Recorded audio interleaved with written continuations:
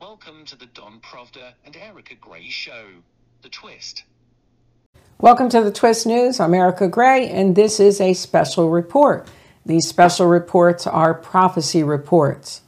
There is a major development that I can guarantee you that 99 to 100% of your prophecy channels will not be reporting on, but you're going to have it here. The European Union is in the process now of launching a treaty change. And I've been following these proposed changes, knowing what the institutional structure of the final empire is going to look like based on the book of Daniel and the book of Revelation, and seeing how this is going to flesh out.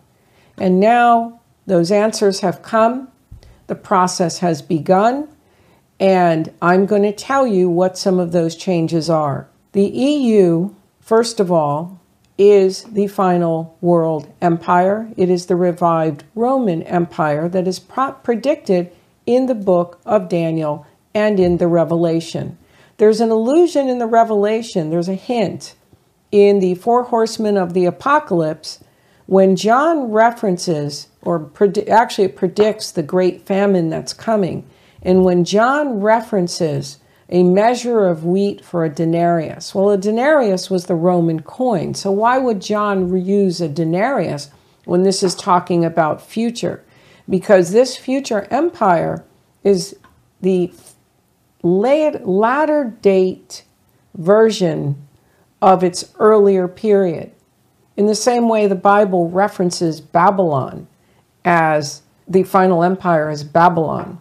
So it's specifically showing us one area where this is the revived Roman Empire. In addition, you have a piece in Daniel that forecasts the four horns. By the way, this was written prior to Alexander the Great and predicted the four generals that the empire would fall to when Alexander died. The empire went to four of his generals. This was predicted in the book of Daniel, and Daniel said that out of one of these horns comes this little horn, this vile Antichrist, this false Messiah. He would come at the end of the age out of this little horn. Out of this broken horn. Well, one of the generals headed Macedon, and Macedon was absorbed by the Roman Empire. So there's another little piece in the book of Daniel, as well as the reference of the prince that shall come. But this isn't a teaching about that. So this revived empire is now here. And just like Jeremiah 51 predicts, it is about trade. As well as the king of Tyrus, we see another example of this final empire being about trade, and we see that in Revelation 17:18, when it specifically states the many goods and products that go through its borders. So the EU is now a hub for trade.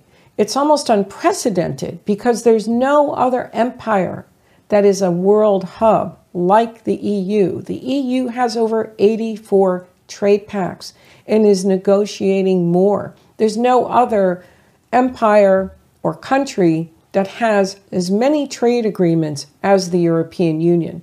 And what this does is it not only boosts its GDP and its economic growth, because you see, you get a lesson in prophecy that from Babylon we learn, because Babylon was a hub for trade, that economic strength leads to political strength. And we saw that with Babylon in the scriptures.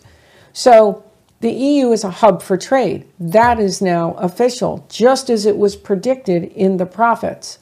In addition to being a hub for trade, the euro, based on this coming treaty, will be mandatory.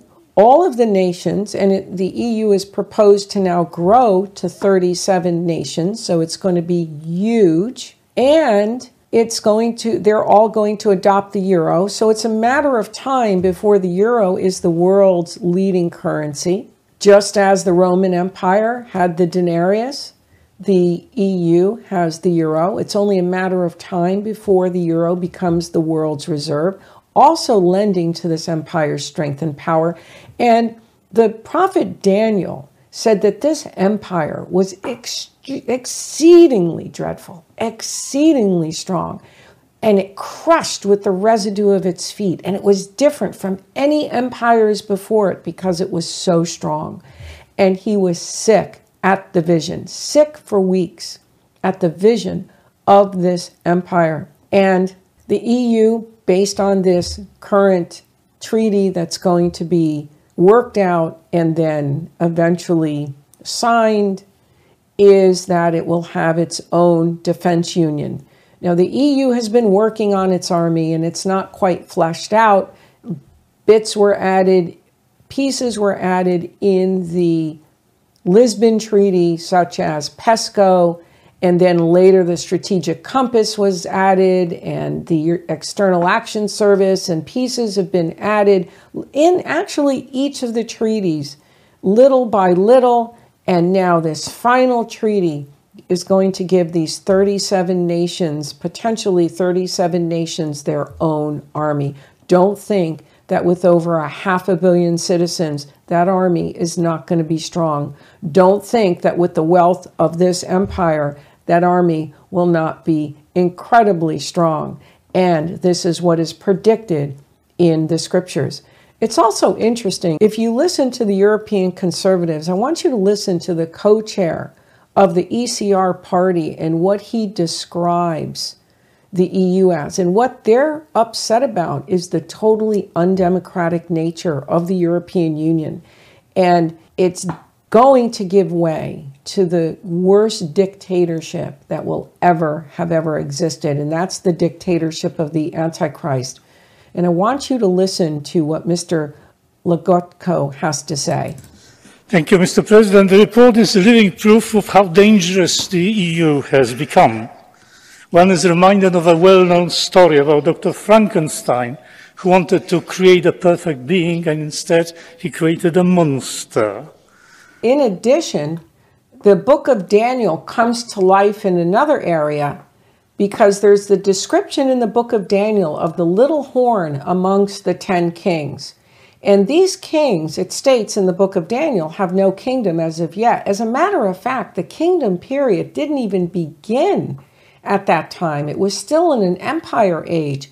And the nation state period did not start until the 1800s, and it peaked in the 1900s. So these 10 kings give their authority to the little horn in its final institutional form. But you see that they're both together. The little horn is among the kings. And one of the changes in the institutions is that the council will no longer have its own president.